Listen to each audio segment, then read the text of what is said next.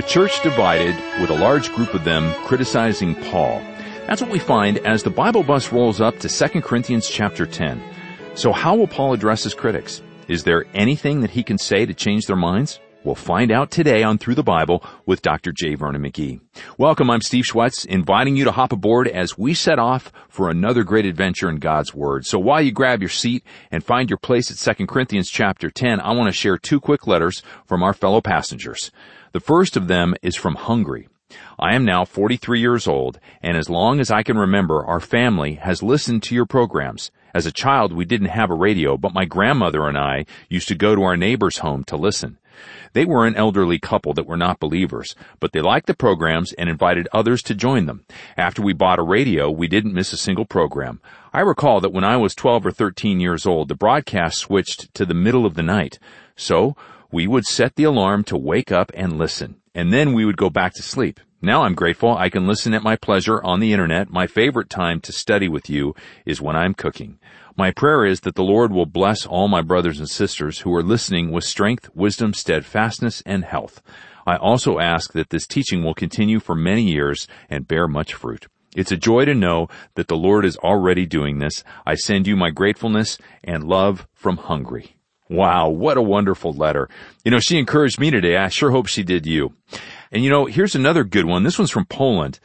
Recently, I have heard your messages on Christian living. I often find it very hard to restrain my speech, and later I am ashamed of it. I am so grateful to learn that we live in a time of grace. As you shared the story of the woman in the court and of Jesus saying, "If any one of you is without sin, let him be the first to throw a stone at her," I was really touched. I'm grateful to know the Lord forgives, but also gives me the power to overcome my weakness. I believe with His help, I will fully overcome this problem in my life. Well, let me ask you, is God working in your life? Well, why don't you tell us the story of how He's changing you as we study His Word together? You can email us at BibleBus@ttb.org, or you can send your note to Box 7100, Pasadena, California, 91109, or in Canada, Box 25325, London, Ontario, N6C 6B1. If calling is easier, just leave us a message at 1-800-65-BIBLE. Now join me in praying and giving God our gratitude for this time together. Lord, thank you for your word that draws us near and molds us into people who progressively look more like your Son, in whose name we pray. Amen. Now let's begin our study of 2 Corinthians chapter 10 on Through the Bible with Dr. J. Vernon McGee. Now today we come back here to chapter 10, and we're in, friends, a very wonderful section that has to do with the warfare of the believer. Now he goes on to say, as he said at the beginning, I, Paul, myself beseech you by the meekness and gentleness of Christ, who in presence am base among you, but being absent am bold toward you. But I beseech you that I may not be bold when I'm present with that confidence wherewith I think to be bold against some, which think of us as if we walked according to the flesh. Now, this is a radical change that we've come to in chapter 10 again. It was a radical change when we saw Paul begin to talk about Christian giving. Now we come to a altogether new section, and actually, it marks such a radical change in tone and style of the epistle that many critics have supposed that this was the beginning of a third epistle. And very candidly, I just can't quite accept that. Mere conjecture and change in tone, which is a sharp contrast, to be sure, and I grant that, it can be explained easily on another basis. Now, the church in Corinth, as we've seen, was a divided church. Paul said when he first wrote them, there's divisions among you. And he said, I know it's true because the house of Chloe told me so. Now, the majority in the church were for Paul, and they respected his authority. The minority, they were opposed to Paul, and they rejected his authority. Now, here in the first 9 chapters, he evidently is addressing the majority. Now, here in these last few chapters, beginning here with chapter 10, 11, and 12, he's speaking to the minority. And it's like changing from daylight to darkness. Now, the minority were criticizing him severely, and he wrote a very strong letter, you remember, of correction, even threatening them in 1 Corinthians. Now they were saying, Paul writes big, but he's a very little fellow. He's insignificant. And Paul says, I'm writing you in the meekness and the gentleness of Christ. Our Lord was a carpenter, and he walked this earth. He didn't lift up his voice. He didn't defend himself. And Paul says, that's the way that I've been walking down here. And he faces those unscrupulous opponents directly without any preliminary or any circumlocution. He just comes right to the point here. I beseech you in the meekness and gentleness of Christ. And our Lord was not in personal appearance as striking and different as the artist would have us believe today. And this idea of painting a halo around his head. He said, I'm meek and lowly. And that's to be the badge of his followers. That's the fraternity pin of believers. Paul says, don't let looks fool you. He had the authority of an apostle. And we, I'm afraid, forget that also. And this idea today of trying to bring Jesus down to a low level just because he was a carpenter. Paul here, he had a divine mission, and he spoke with authority, and he was conscious of supernatural power, and he exercised supernatural power. I think we need to note that. That's very important to note, my friend. Now, Paul urges them not to force him to exercise his authority. He says, I'd like to come to you again as he had the first time in meekness and in gentleness. And Paul now insists that the minority not judge according to the outward appearances. Paul says, I don't walk according to the flesh. Now, what does he mean by that? Where he says, verse 3, for though we walk in the flesh, we do not war after the flesh. Well, he means this, and actually the word flesh here, sarx, is the Greek word, can be used in three different ways. It can speak of the body, the physical body that we have, the meat that's on the bones, or it can speak of weakness, that which is psychological, or it can speak of that corrupt nature which you and I have, a fallen nature, and that's the spiritual side. So it can be used in a physical sense, a psychological sense, and a spiritual sense. Now, Paul used the word in all three senses, but more frequently in the sense of the old Adamic fallen nature. Paul could say in Romans, I know that in my flesh, that is, within my body, dwelleth no good thing. That's that old Adamic nature. Now, I think he uses it in the last two senses here. That is, the weakness, the psychological. Paul says he walked in the flesh. Weakness. I do not think that Paul came to Corinth in the energy of the flesh. The warfare was a spiritual warfare. He'd said, we wrestle not against flesh and blood. And he didn't come as an ordinary man, dependent upon the principles of the natural, acting upon the flesh. Paul wasn't putting on in Corinth a Madison Avenue campaign. He didn't use the methods of advertising and organization and human effort and energy. And I don't mean to minimize these, but Paul's just saying he didn't use them. And he wasn't one of the personality boys that uses cleverness and quotes a great many Christian cliches and soars to beautiful language. He didn't come there as anti-Nero or anti-Caesar. He didn't come to Corinth to clean up Corinth. He didn't come at the invitation of the fundamentalists to put on a campaign of fundamentalism. Paul says, I determined not to know anything among you but Jesus Christ and Him crucified. Paul had a grand perspective of an entire battlefield. There was a heaven to gain. There was a hell to shun. And this is the way this man is moving now. And listen to him. Now he talks about the weapons. You see, here, we need to recognize the warfare is spiritual, and the weapons are secret weapons. For the weapons of our warfare are not carnal, but mighty, through God to the pulling down of strongholds. Now, they're so secret, honestly, that they're not even listed here. This verse, you know, is sort of a parenthesis. Now, are we able to identify these spiritual weapons that we need today? Well, spiritual warfare means that we have a spiritual enemy, and a spiritual enemy requires spiritual weapons. Our enemy is not of the flesh. We're told that we have some weapons, and they're mighty. That is, they're effective. Now, there's certain weapons that are negative and certain that are positive. Now, we're told here they're destructive, casting down imaginations, that is, the reasonings and the philosophy and the sophistry of the Greeks. They were great on philosophy. And every high thing. Well, I thought of this when I was at the ruins of Corinth. Up on top, there are the ruins of a Crusader temple, up on the Acropolis there. And in Paul's day, there was the temple of Aphrodite.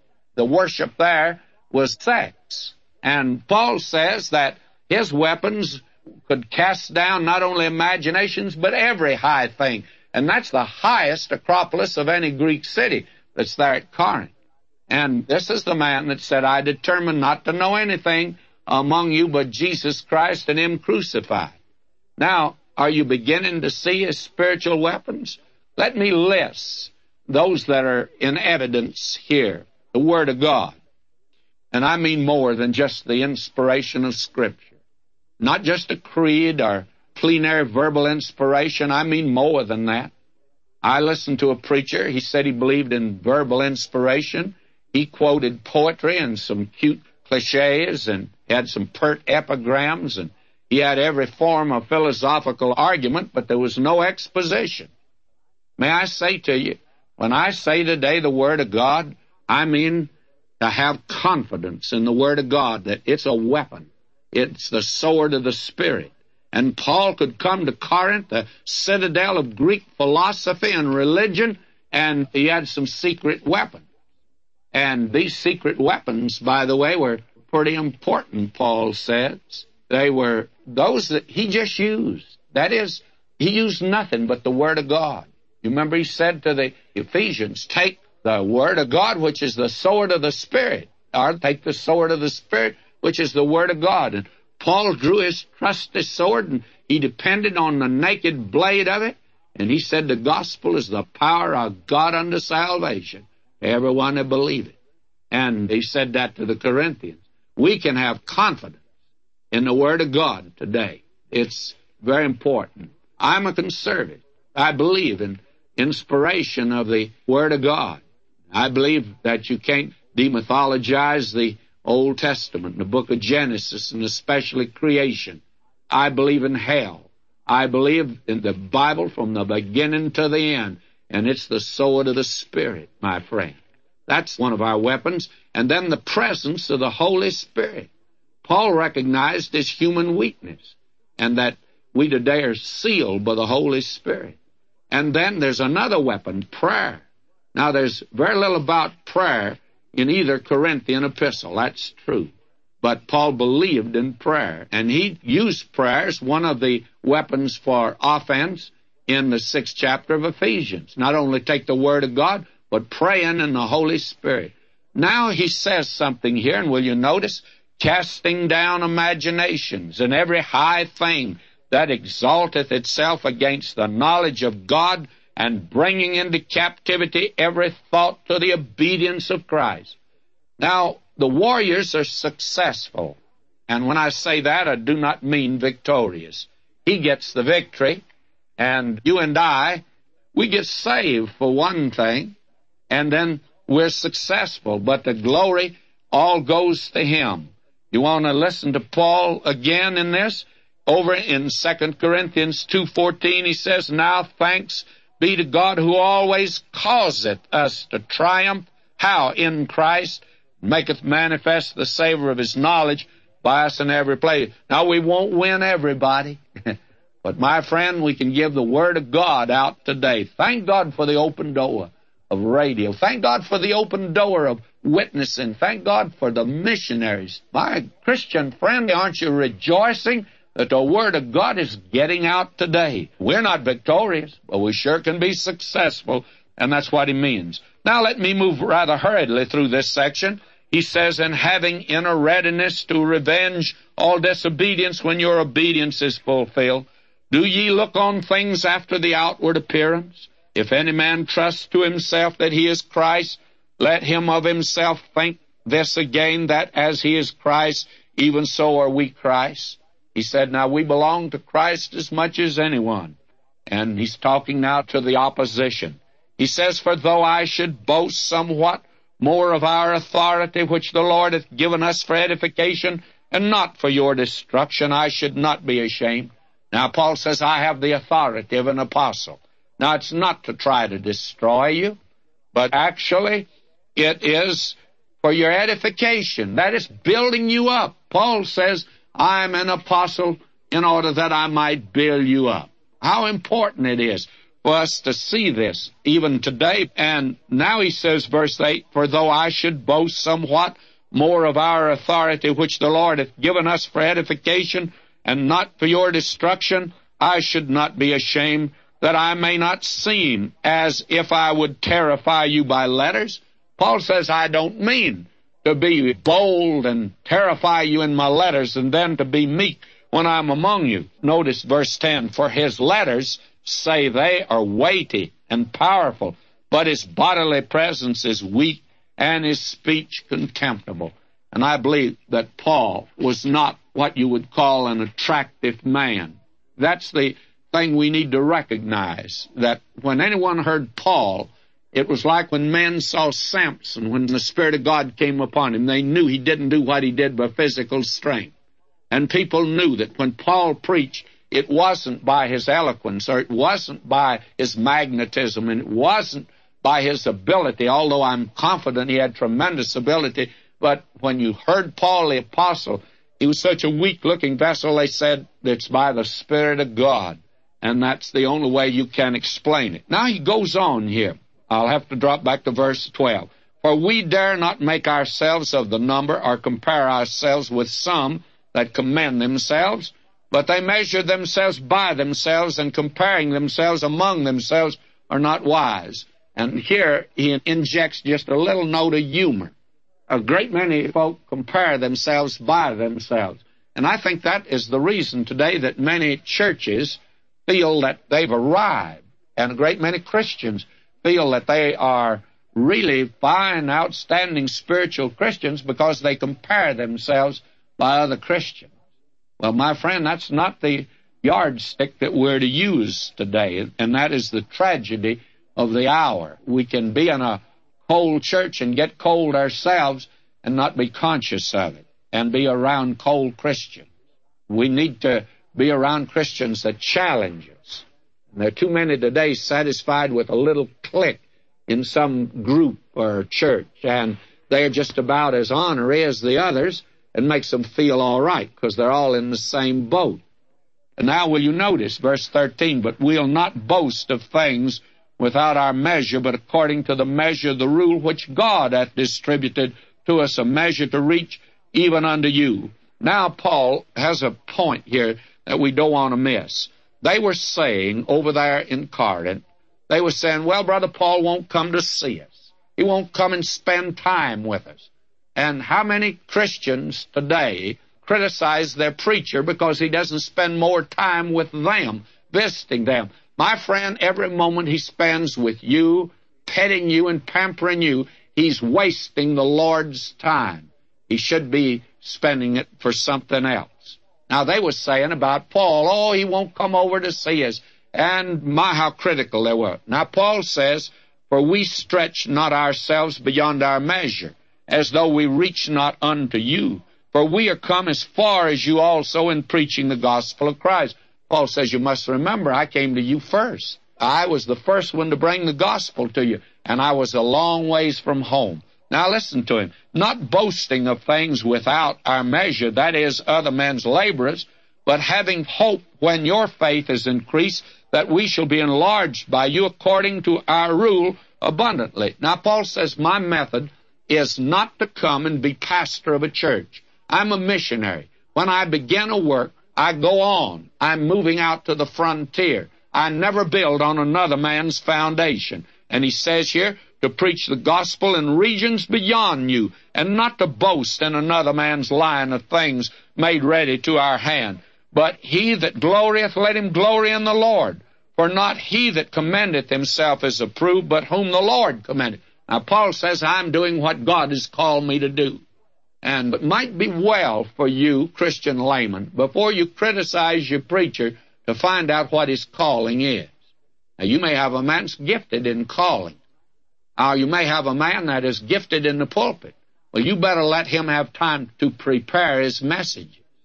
And if he's spending all of his time running around to you, he's not spending time in the study, which he should.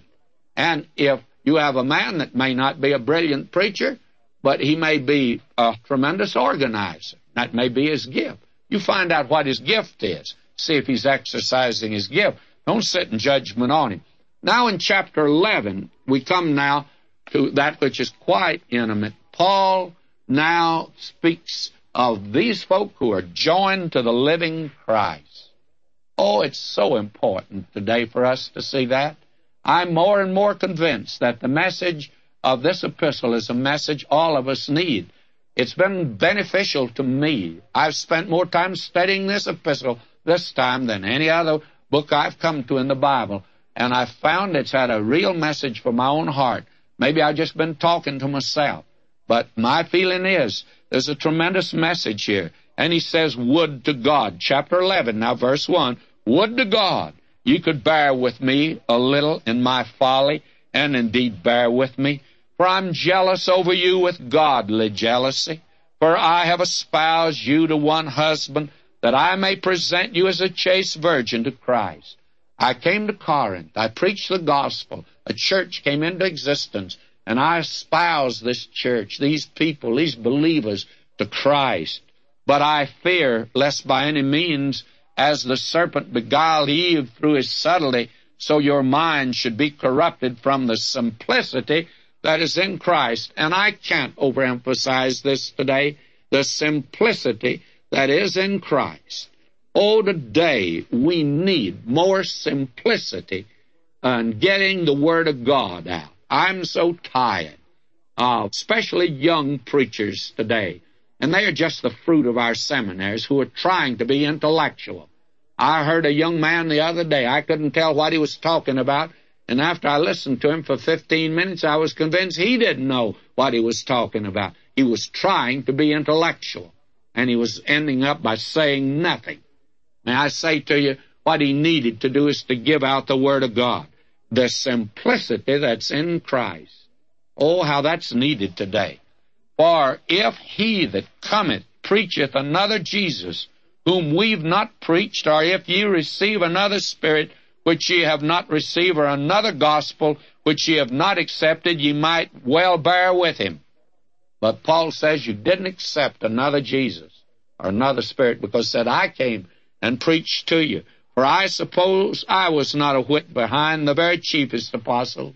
Now, Paul says he was the least of them, but he said I wasn't behind them. I think actually Paul was way ahead of them, to tell the truth. But Paul is saying here, just because I made tents among you, and I walked in meekness and the gentleness of Christ, doesn't mean I'm not an apostle. For though I be rude in speech, yet not in knowledge. Paul was a brilliant man, but he used simple language. But we have been truly made manifest among you in all things. There are two men that meant a great deal in my life. One was a man in Memphis, Tennessee, and he was a brilliant scholar, but oh, how he taught in simplicity. And then Dr. Harry Ironside, that many of you knew. Dr. Ironside, they always speak of him as being a very simple preacher. Well, he wasn't quite as simple as you think he was. He was really a very brilliant man, but he preached simply. He put the cookies down where the kiddies could get them. That's important. Until next time, may God richly bless you, my beloved.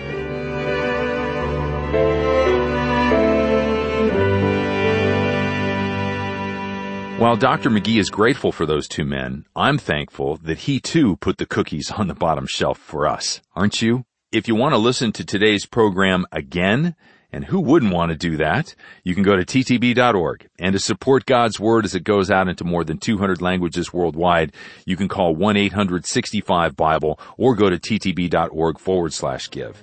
Next time, Dr. McGee warns us about the ministers of Satan and how we can be on the lookout for them.